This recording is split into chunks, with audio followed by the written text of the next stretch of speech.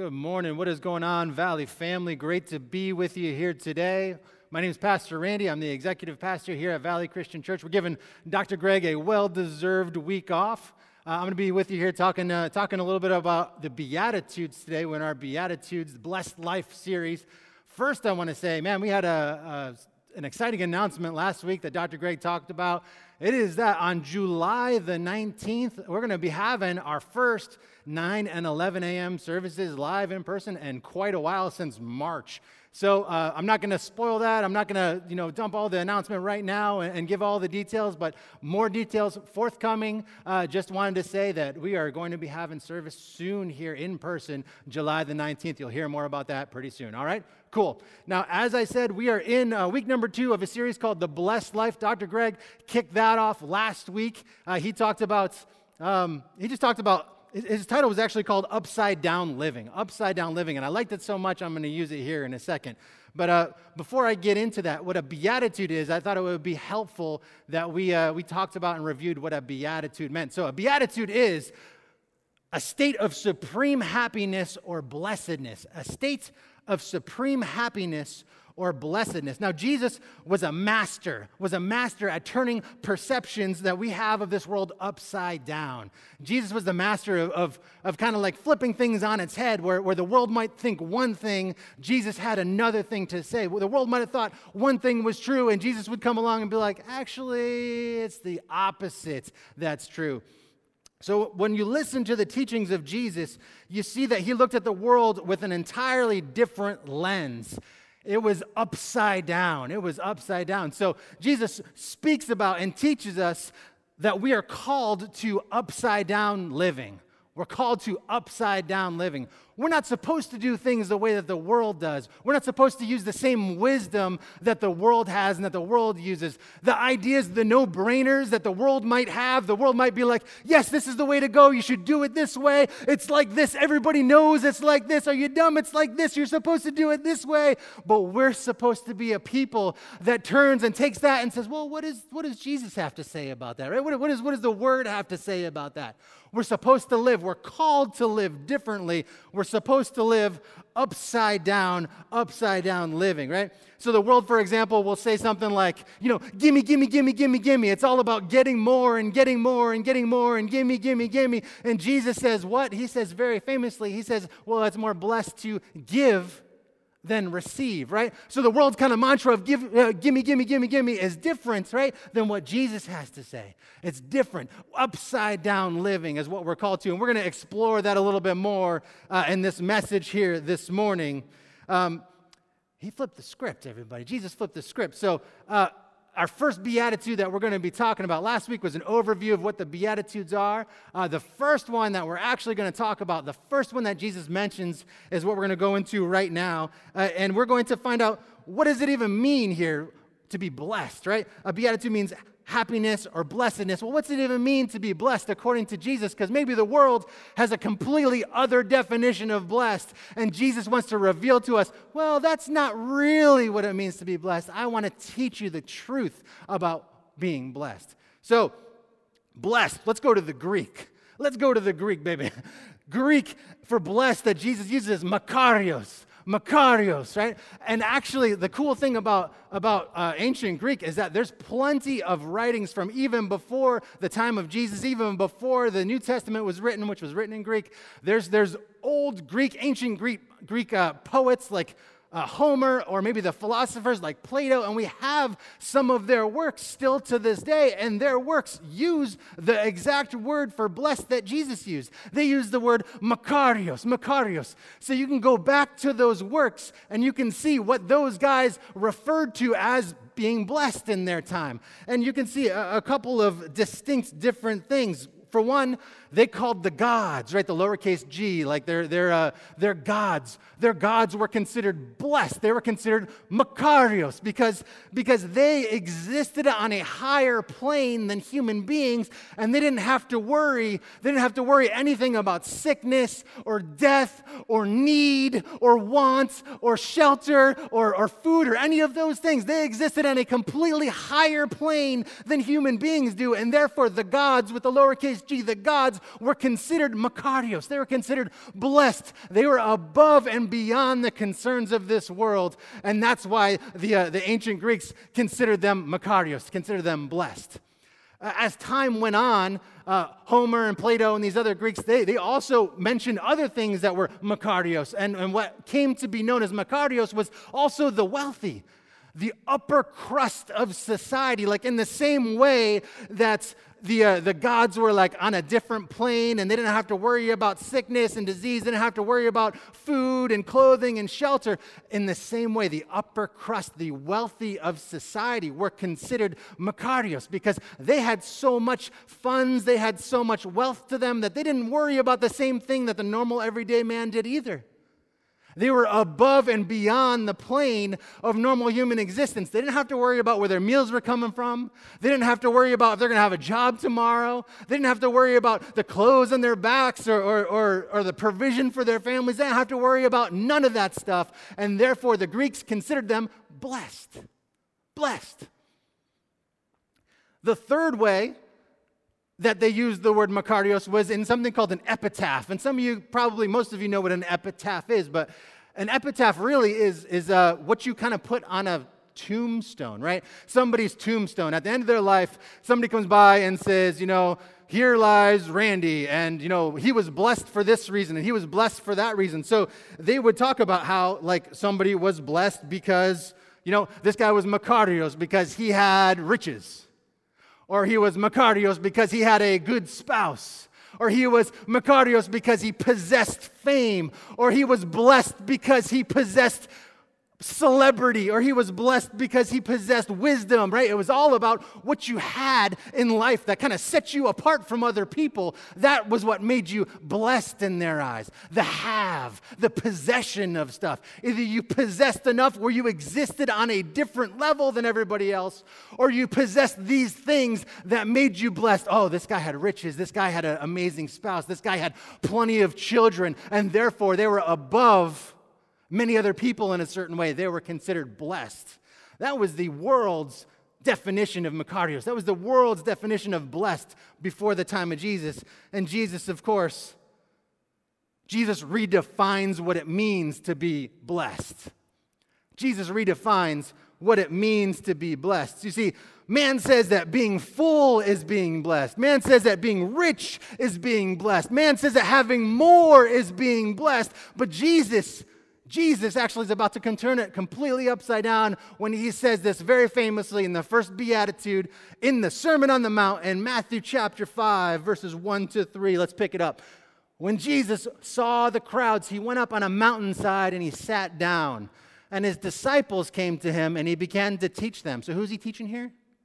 The disciples, right? It says it right here. The disciples came to him and he began to teach them. And he said what? He said, blessed, makarios, are the poor in spirit, for theirs is the kingdom of heaven. Blessed are the poor in spirit.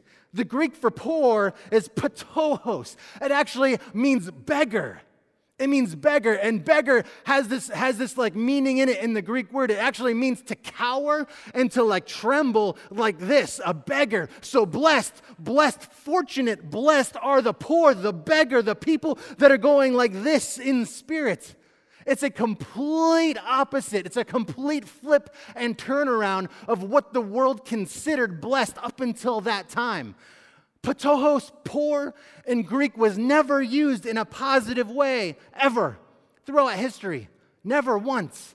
It was always like somebody went through some problems and they were reduced to begging, or begging in a bad way, or beggars in a poor, like kind of evil connotation where it's like, ugh, glad we're not them or whatever, right? They have nothing. And Jesus is saying, well, guess what? They have something. They're blessed.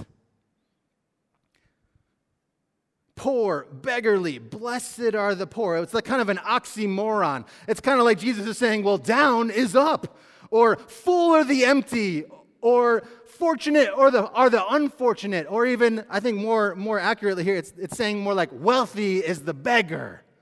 And of course, that's going to get people's attention, right? Of course, it's going to make people stop and be like, huh? Wealthy is the beggar? Wealthy and blessed and fortunate is the beggar? I don't know about that, Jesus. But Jesus doubles down. Blessed are the poor in spirit. It was so important to Jesus that it was basically his mission statement. It was basically his mission statement. Not only was it the first of his Beatitudes in the Sermon on the Mount, the very first one, blessed are the poor in spirit, for theirs is the kingdom of God, theirs is the kingdom of heaven. Not only is it the first Beatitude listed, but it's also like the first thing that Jesus says when he comes on the scene in Luke chapter 4. It's like right at the beginning of his ministry. He comes to his hometown of Nazareth. And let's pick it up here. Luke chapter 4. So he goes to Nazareth where he has been brought up. And on the Sabbath day, he goes into the synagogue, the temple, as was his custom. He stood up to read, and the scroll of the prophet Isaiah was handed to him. Unrolling it, he found the place where it was written in the book of Isaiah, right? Isaiah chapter 66. The Spirit of the Lord is upon me. Because why? Because he has anointed me to proclaim good news to the poor. First thing he leads off with. As just kind of revealing himself in his hometown in a way, right? The Spirit of the Lord is upon me because he has anointed me to proclaim good news to the poor. And it goes on, it says, he has sent me to proclaim freedom for the prisoners, recovery of sight for the blind, to set the oppressed free, to proclaim the year of the Lord's favor. And then he rolls up the scroll, he gives it back to the attendant, the synagogue attendant, and he sat down. And what do? The eyes of everyone in the synagogue were what? They were fastened on him.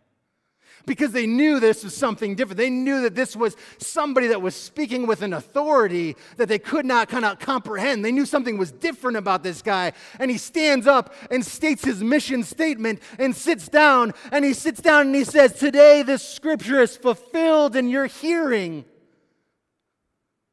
They were like, what? Isn't this Joseph's son? Isn't this the guy that we saw running around this place when he was a kid? How is this guy going to show up and say that today that scripture is fulfilled in our hearing? And they actually stumbled over it in a way. They couldn't handle it in a way. But it was still Jesus giving his mission statement. Blessed are the poor in spirit, for theirs is the kingdom of heaven, is the first beatitude. And the first thing he has to say right here when he's kind of revealing himself is, the Spirit of the Lord is on me because he has anointed me to proclaim good news to the poor. This is the purpose, right? The Spirit of the Lord is on me because for the purpose of proclaiming good news to the poor and all this other stuff that's very equally as important, I would say, but it's interesting that he kicks it off with good news. Both in the Sermon on the Mount, the Beatitudes, and here in Luke 4, he kicks it off with talking about good news. What is the good news, you might ask? Well, you go back to the Beatitude, it says it. Blessed are the poor in spirit, for theirs is the kingdom of God. That's the good news, that the poor in spirit are the owners in a way, are citizens in a way of the kingdom of heaven. That this world and its systems, that this world and this worldly identity and definition of blessedness and riches, that world is not actually over them anymore, that they are no longer truly citizens of that world, but that their value and that their identity comes from somewhere else, a supernatural world, if you will, a spiritual realm, if you will. And Jesus says the King of the kingdom of heaven has come down, has humbled himself to come before the people and scoop them up gently in his hands and say, you poor in spirit, you are blessed. Even if the world does not value that. He had come to flip it upside down and redefine what it means to be blessed. And we see here that Jesus is very concerned with the poor. But you might ask me, you might be like, hey, preacher, does that mean you have to be physically poor? Is that who he's talking about, the physically poor? Well, we all know what it means to be physically poor, at least in theory, right? But what does it mean to be poor in spirit? This is a new concept in the time of Jesus. Have you ever been physically poor, by the way? Have you ever been physically poor? It's not like a shaming thing, like if you have or you haven't. But to be physically poor means to be like, means to have nothing, like nothing, very little in your pockets, right? Very little in the bank account, obviously. Very little in way of possessions. Very little in recourses. Very little in resources to where you're almost like helpless in this like situation. I thank God sometimes, like I tell my story, about being on the streets or whatever in my young 20s, and the older that I get, the more that yes, that was like a traumatic experience in my life, 100%, but I am so grateful. In a way, I'm so grateful because being poor, being like homeless poor and not having anything, like all I had was the clothes on my back and a little, whatever was in my little backpack, and spoiler alert, it was empty. There was like a couple of books and a notebook up in there. That was pretty much it. To have nothing kind of primed me for the idea of needing a Savior, right? To have nothing physically, to need physically, primed me to the idea of one day needing spiritually, understanding my spiritual need. You see, the poor understand their physical need. They understand what it's like to be hungry. They understand what it's like to be thirsty. They understand what it's like to not have clothes on their backs. They understand what it's like to not have shelter. They understand what it's like to not be able to provide for their families, to be desperate, to need to put that hand up, to be almost like cowering and trembling and looking for somebody to help you because you just can't do it in your own strength. Hello. The poor understand their physical need. The poor in spirit understand their spiritual need. Being in physical poverty can prime you to understand the concept of spiritual poverty. Physical poverty, like maybe back in the day in their time, it was like when the rains don't come, when the harvest isn't as full as it should be. Maybe in modern day, it looks like when the bills are piling up and they can't be paid. Maybe when illness comes and it just comes and steals away our joy, steals away our way of making our livings. Oh, Lord. When our health fails, when the people around us seem so full of blessing, but we ourselves seem so empty, what is there to do but cry out because of our physical condition? Well, ladies and gentlemen, that in a way, that is kind of like why being poor is so related to being poor in spirit, because they're pretty similar. They're not the same, but they're pretty similar. We might cry out because we are physically poor because of our physical condition, but spiritually poor. We should all be walking with that. We should all be recognizing our need for a spiritual Savior. We should all be recognizing, in a way, our spiritual bankruptcy without Jesus. Do you need to be poor in spirit? No. There's actually a number of examples in the Bible of rich people, wealthy people who were still, by the grace of God, poor in spirit. Being physically poor isn't a prerequisite for being poor in spirit, but in some crazy upside down way, maybe it helps. Let's take a look at an example of somebody who's poor in spirit and actually contrast them with somebody who's not. It's kind of summed up in a real neat little story here, which I think the reason for this story is to show what it looks like to be poor in spirit and to show what it looks like when you are not poor in spirit. It's in Luke 18, chapter 18, verses 9 through 14. It's the story of the tax collector and the Pharisee, and they're both in the temple. Okay, so let's pick it up. To some, it starts off just like this, which immediately it's like going 100 miles an hour. To some who were confident of their own righteousness. Uh-oh. That doesn't sound like poor in spirit. They were confident of their own righteousness and looked down on everybody else. Jesus tells this parable. So he is telling it to people who are confident of their own righteousness, and they look down on everyone else. Jesus sought out that audience and then spoke this parable to that audience. That's pretty gutsy. Jesus told this parable. Hey, listen, 2 men went up to the temple to pray. One was a Pharisee, and the other a tax collector. The Pharisee stood by himself and he prayed, stood by himself and he prayed, God, I thank you that I'm not like these other people, these robbers, these evildoers, these adulterers. Maybe modern day, it would sound something like, God, I thank you I'm not like these other people, these robbers, these evildoers, these adulterers, these homosexuals, these divorced people, these alcoholics, these drug addicts, these Democrats, these filthy Republicans. Thank you, God, that I am not like those people. Oh, you thought this was just about the time of the Pharisees. Oh, shoot, that's for our time as well. I thank you that I'm not like other people, robbers, evildoers, adulterers, or even like this guy over there, this tax collector. Man, I fast twice a week. That's twice more than anybody I know does it a week, let's just say, including myself, okay?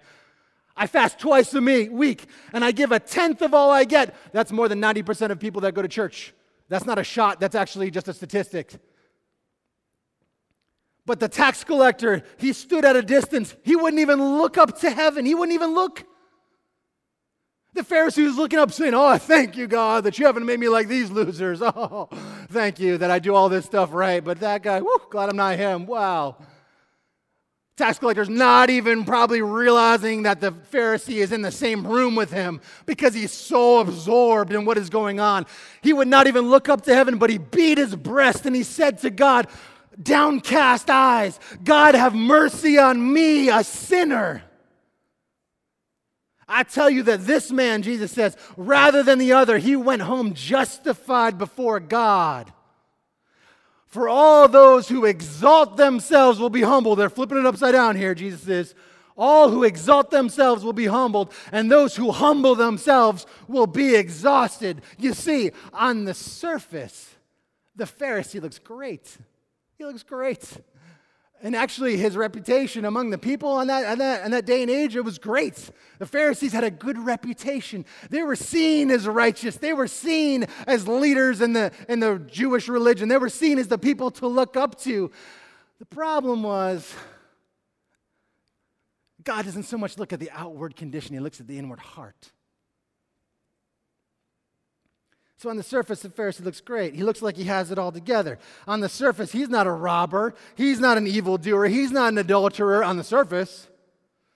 On the surface, this guy is super pious, super righteous. He fasts twice a week. Again, that's twice more than most people that I've ever met in my life.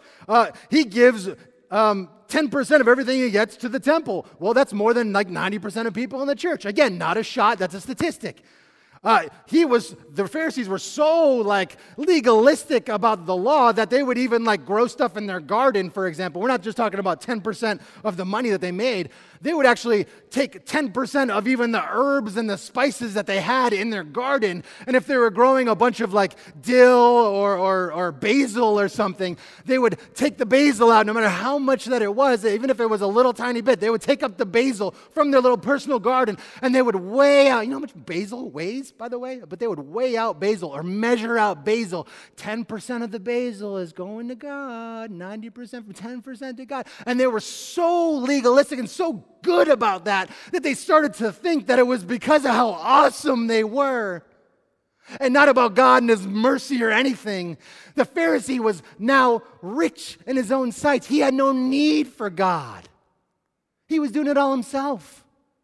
His righteousness was found in himself. But the tax collector, on the other hand, now the tax collector on the outside, tax collectors were almost universally hated. Tax collectors oftentimes lived a life of open wickedness. They were hated and despised. They were crooked and cruel. If a tax collector caught you on the road when maybe you're going from one town to another and you have a little business or something and you have your donkey and your cart and you're bringing your stuff and you're trying to go sell things over here or you're returning from this other town and you're going back the tax collector's going to find you. And the tax collector's going to stop you. And the tax collector is going to make you take all the stuff off your donkey, unpack all of your packages, take everything off your cart, go through all of your stuff, look at your correspondence, wants to read your mail, go through that, personal or business related, didn't matter, hassle you, find tons of ways and creative ways to charge you and upcharge you and upcharge you again and demand this money and payment as taxes, and then crookedly look for bribes on top of it and be like, yeah, you can pay all that, but I need another $1,000, man. Sorry, I just need another $1,000. This is your tax collector tax that you got to pay on top of all your other taxes. You see, tax collectors, we're known for that. We're famous for that.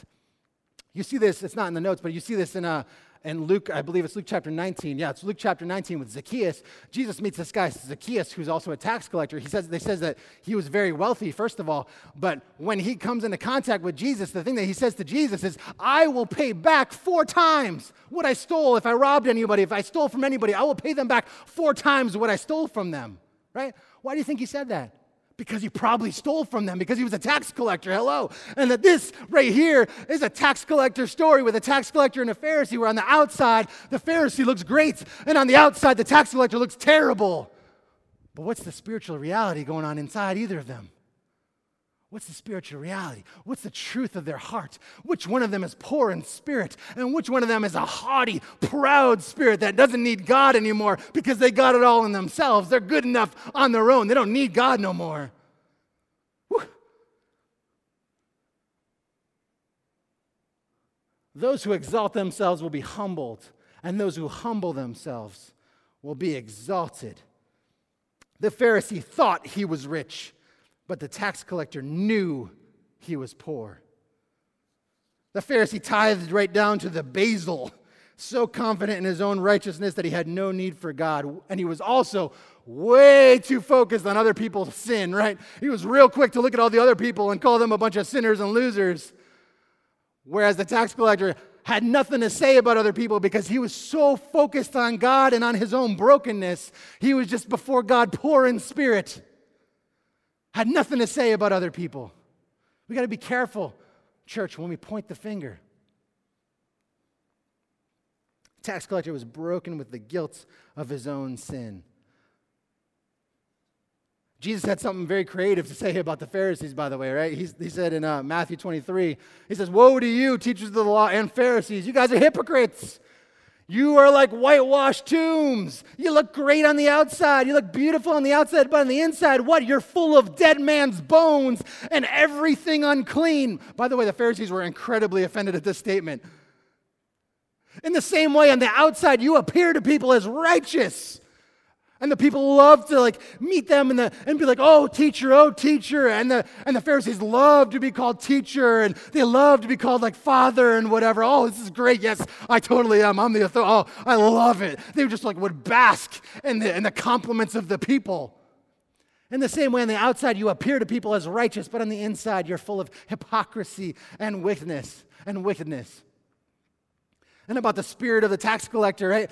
The Bible says this in Isaiah 66:2. It says, but on this one I will look, on this person I will look, on him who is poor and of a contrite spirit and who trembles at my word, right? Which one was doing that? The Pharisee or the tax collector? Clearly the tax collector. The Pharisee thought he was righteous, perceived himself as not needing a thing from God, even though he was in a terrible state. It reminds me of Revelation, which in my opinion, is one of the scariest verses in the Bible. Not scariest books. This is one of the scariest verses in what could be considered one of the scariest books of the Bible, right? One of the scariest verses. Starts in Revelation chapter 3. So it's the letters to the 7 churches. And this is the one to the church of Laodicea. Laodicea was very wealthy, physically wealthy, not just wealthy in spirit or whatever, or proud or something like that. They were physically wealthy.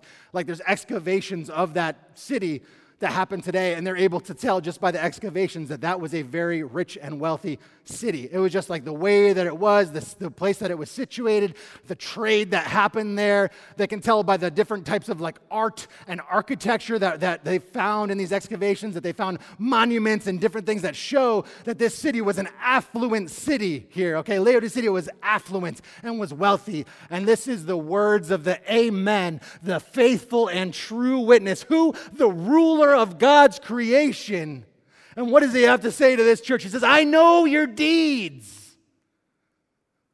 Woo! That you're neither hot nor cold. You're neither cold nor hot. How I wish you were either one or the other. So because you are what? Lukewarm. Neither hot or cold, I'm going to spit you out of my mouth. I'm going to have nothing to do with you. Your name will not be in my mouth. I know your deeds. You say, I am rich. I have acquired wealth, and I do not need a thing. They're trusting in their own wealth. But you do not realize that you are what? You're wretched, pitiful, poor, blind, and naked. I counsel you to buy from me. Buy from me, Jesus says. Where the things of value, of true value, really come from. Buy from Jesus. Gold refined in the fire so that you can become rich. And white clothes to wear so that you can cover your shameful nakedness. And salve to put on your eyes so that you can see. They thought they didn't need a thing. They were not poor in spirit. They're not poor in actuality, and they were not poor in spirits. They thought that they were all set. And somehow that idea of being wealthy and being comfortable was tied with that lukewarmness that Jesus said about them and warned them about. There was something real close there, tied between wealth and comfort and lukewarmness. And Jesus was warning them, I know your deeds. I know what you do and what you don't do. I know what you value and what you don't value. I know what you can see with your eyes and what you can't see. Take this, put this on your eyes so that you can see with my eyes. Buy that from me. You see, worldly wealth provides a false sense of comfort. Not everyone. Not always. Remember, there are plenty of people, there's a number of people in the Bible that were wealthy people, but they were still poor in spirit because they were able to not trust in their wealth. They were able to not trust in their riches. They were able to oftentimes be able to give away some of that even when it hurt because they didn't want that to be the God of their life. They wanted to be poor in spirit. They wanted to be before God and say, Lord, it doesn't matter what I have in this life. It doesn't matter if I have riches. It doesn't matter if I have family and children and houses or cars or planes or whatever that it might be. Lord, that stuff doesn't matter if I don't have you. I'm nothing without you. Those riches don't comfort me. That wealth doesn't comfort me. Those things that I have, they do not comfort me. Those blessings, as the world calls them, are not blessings to me in comparison to you, oh God. Whew, imagine that for a testimony when those people passed away and stood before their Lord. What a testimony. So cool. So cool. Worldly wealth provides a false sense of comfort. Maybe you don't like that. Maybe you don't believe me. Well, Jesus said it way clear in Luke chapter 6. This one's uncomfortable. 24. Woe to you who are rich, for you have already what? Received your comfort. Ouch. And Jesus is talking to a church in Laodicea in that letter. He's talking to a church.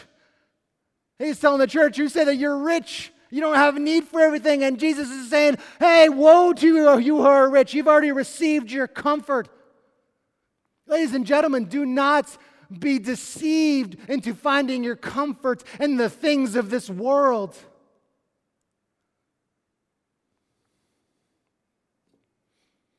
Think about it. When you're already comfortable, when we're comfortable in life, what more do we need? For example, there's nights where I'll sit at home and I'll sit on my favorite, most comfortable chair, watch my favorite show, eat my favorite snack, hang out with my favorite people. And what do I need at that point in time? What more do I need? I need nothing because I'm comfortable. Now let's extrapolate that and amplify that to life where I have everything that I need. I don't need anything else. I am self-sufficient in myself. I have all this stuff and I trust that stuff's going to be my comfort. When we get caught up in trusting things, we're missing the true blessing. You know, Tim Keller is he's like a very famous like pastor, author, Christian guy. He's written a bunch of books. He's like pretty, I would say he's very well respected in the church world. And Tim Keller's been around for a long time. I think that somewhat recently he maybe semi-retired or something. I think he like stopped being a pastor. He stepped back and kind of focused on some other things like being an author and whatever. But this year, 2020, Tim Keller made an announcement, and the announcement was that he had cancer, and I believe it's pancreatic cancer, right? Which, don't quote me on it, but I believe it's pancreatic cancer, which is not a great prognosis, right? So he made this announcement, and he was talking about it, and he was talking about the idea of like, you know, how it feels, and like what it means to his family and stuff. And I'm going to paraphrase what he said because I thought it was powerful. He said, the fact that he has cancer doesn't indict God, right? It doesn't mean that God is not good. Tim Keller said, the fact that he has cancer is a reminder to him not to look for comfort in this world. Not to look for comfort in this world. A reminder to him that this world is ultimately not his home, right? That this world is ultimately not going to be where he can find his salvation. That his hope is not in this world and in his family and in his children and in his house and in how well it's decorated and in how comfortable it is or how nice his car is or how much money he has or his bank account or anything like that. His comfort, he was reminded that his comfort is not found in this world. The only comfort for him is Jesus Christ. Can we say that today? Can you and I say that today? That our comfort is only found in Jesus. That our riches are only found in Jesus. That our blessing is only found in Jesus. Can we really say that?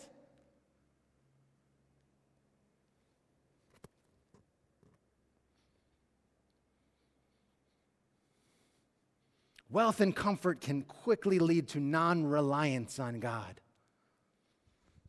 It can lead to lukewarmness, even for professing believers.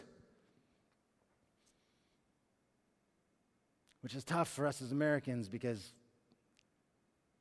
even our poor are better off than quite a few other nations poor. They would be considered not poor in other nations. Not every nation, I didn't say that. Keep in mind, I've been to other nations. I've done traveling. I've lived in South America and stuff. I know. I've also been homeless, so I know, right? Being poor in America, while terrible in its own right, and I'm not making light of it. I'm not. It is no fun not being able to pay your bills and not knowing where your food is coming from and having to trust other people to help you out and having to go to shelters and having to go to ministries looking for handouts and stuff. And again, I've been there. I know.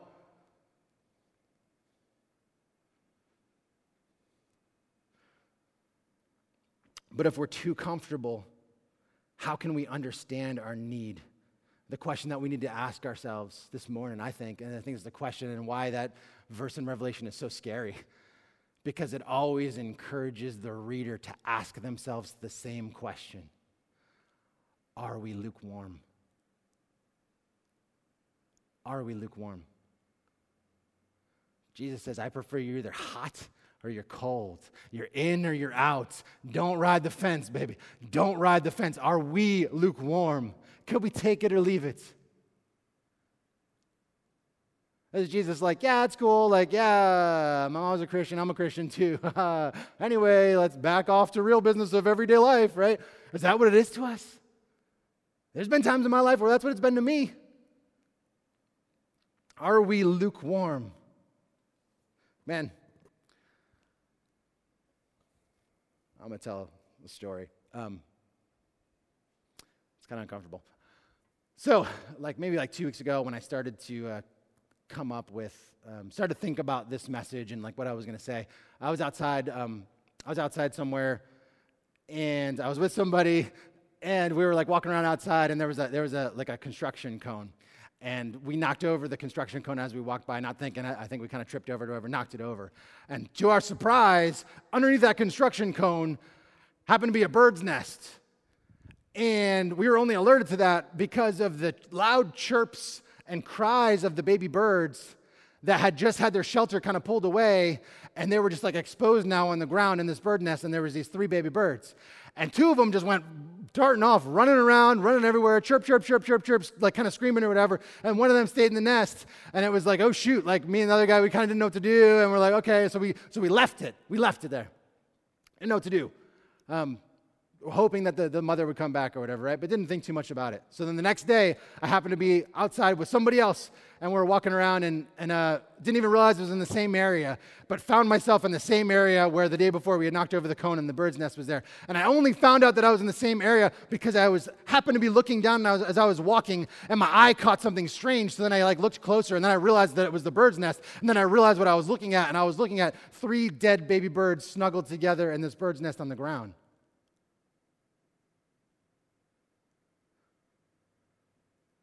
And I got in my car that day. I don't know why it affected me, man. It just affected me, right? Maybe you can relate to that. It just affected me. It was so sad that they had chirped around and gone all over the place. But when it came to the end, they came to find each other, right, for comfort, and they're birds. And they died next to each other, these 3 little baby birds. And I drove home that day, and I cried like a baby. It's so stupid, right? I hate to admit that in front of people, but it just got me. It just got me. And I was super sad about it, and I was driving home, and I live a considerable way away, and I got off at my exit, and I came to the bottom of where there's the light, and I was about to make a right at the traffic light, and there was a homeless guy on the side of the road, and he was getting ready to start putting up a sign. Now, I'd never seen a sign. I'd never seen anybody in my history of living there fly a sign, right, as you would say, in homeless lingo, fly a sign there, right, looking for spare change or whatever at the bottom of that exit. Never. I've never seen it before. I've never seen it since. But that day, there was a man getting ready to fly a sign, looking for help at the bottom of the exit at the light where people stop. And I cried my eyes out the way home about 3 birds that died in the backyard. When birds die every day out in the woods all over the place, we have no idea. But I rolled my eyes at the thought of a homeless guy flying a sign in my neighborhood at the bottom of the hill at the lights. I rolled my eyes at that. I cried my eyes out over some birds, but I rolled my eyes out of a man created in the image of God. Jesus says about people, he says, aren't you worth more than a flock of sparrows? Maybe we need salve to see today. Maybe we need to have our hearts broken for what breaks God's heart. Maybe we need to cry out at the injustice, cry out at the oppression. Maybe we need to be reminded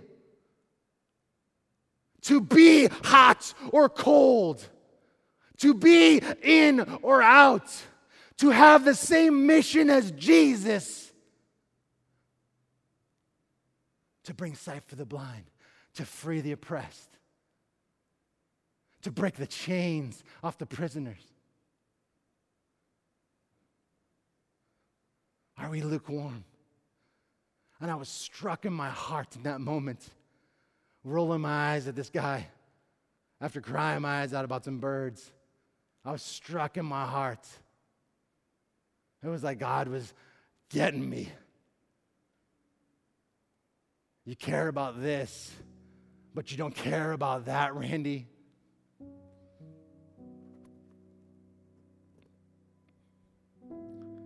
Randy, do you care about the poor? Do you care about injustice?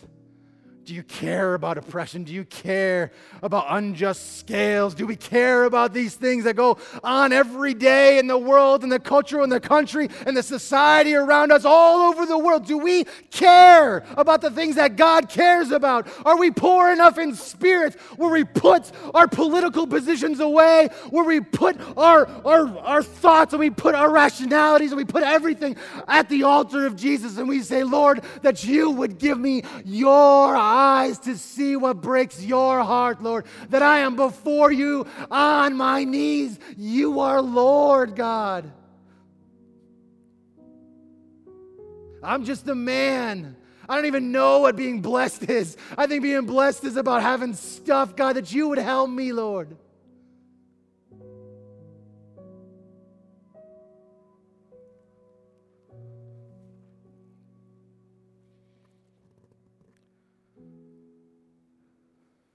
If we're not poor in spirit, how can the gospel be good news to us? If we don't recognize our need for a Savior, if we don't see our inherent wretchedness outside of Jesus, what good is a Savior? That was the problem with the Pharisee. He didn't see his inner wretchedness. He didn't see his brokenness. He wanted to see that everything was good and awesome, and he was doing this and he was doing that. Awesome, great, whatever. He had no need for Jesus. Face to face with our wretchedness apart from Jesus, face to face with our nakedness, face to face with our sin. Only when we become face to face with our spiritual poverty can we say what Paul says in Romans 7. He says, "O wretched man that I am, who will free me from this body of death?" And then he says, Jesus. Thank God for Jesus. That's being poor in spirit. Lord, I just thank you, God. I don't thank you because I'm poor in spirit, because I don't think that I am so often, Lord. I forget about you all the time, God. I forget about your eyes and your heart all the time, Lord.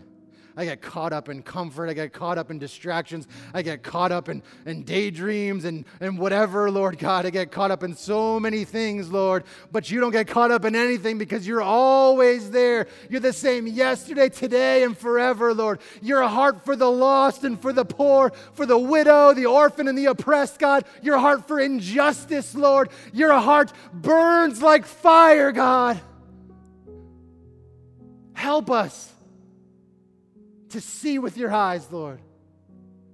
Help us to love with your love, Lord. Help us to be not lukewarm, God. Thank you, Jesus, for your amazing love for us. Even when we so often miss the mark, God. We might be faithless, God, but you are faithful, Lord. And we throw ourselves at your mercy today, God. Praise you, O Lord. For you and only you are good, God. In Jesus' name, amen. Amen.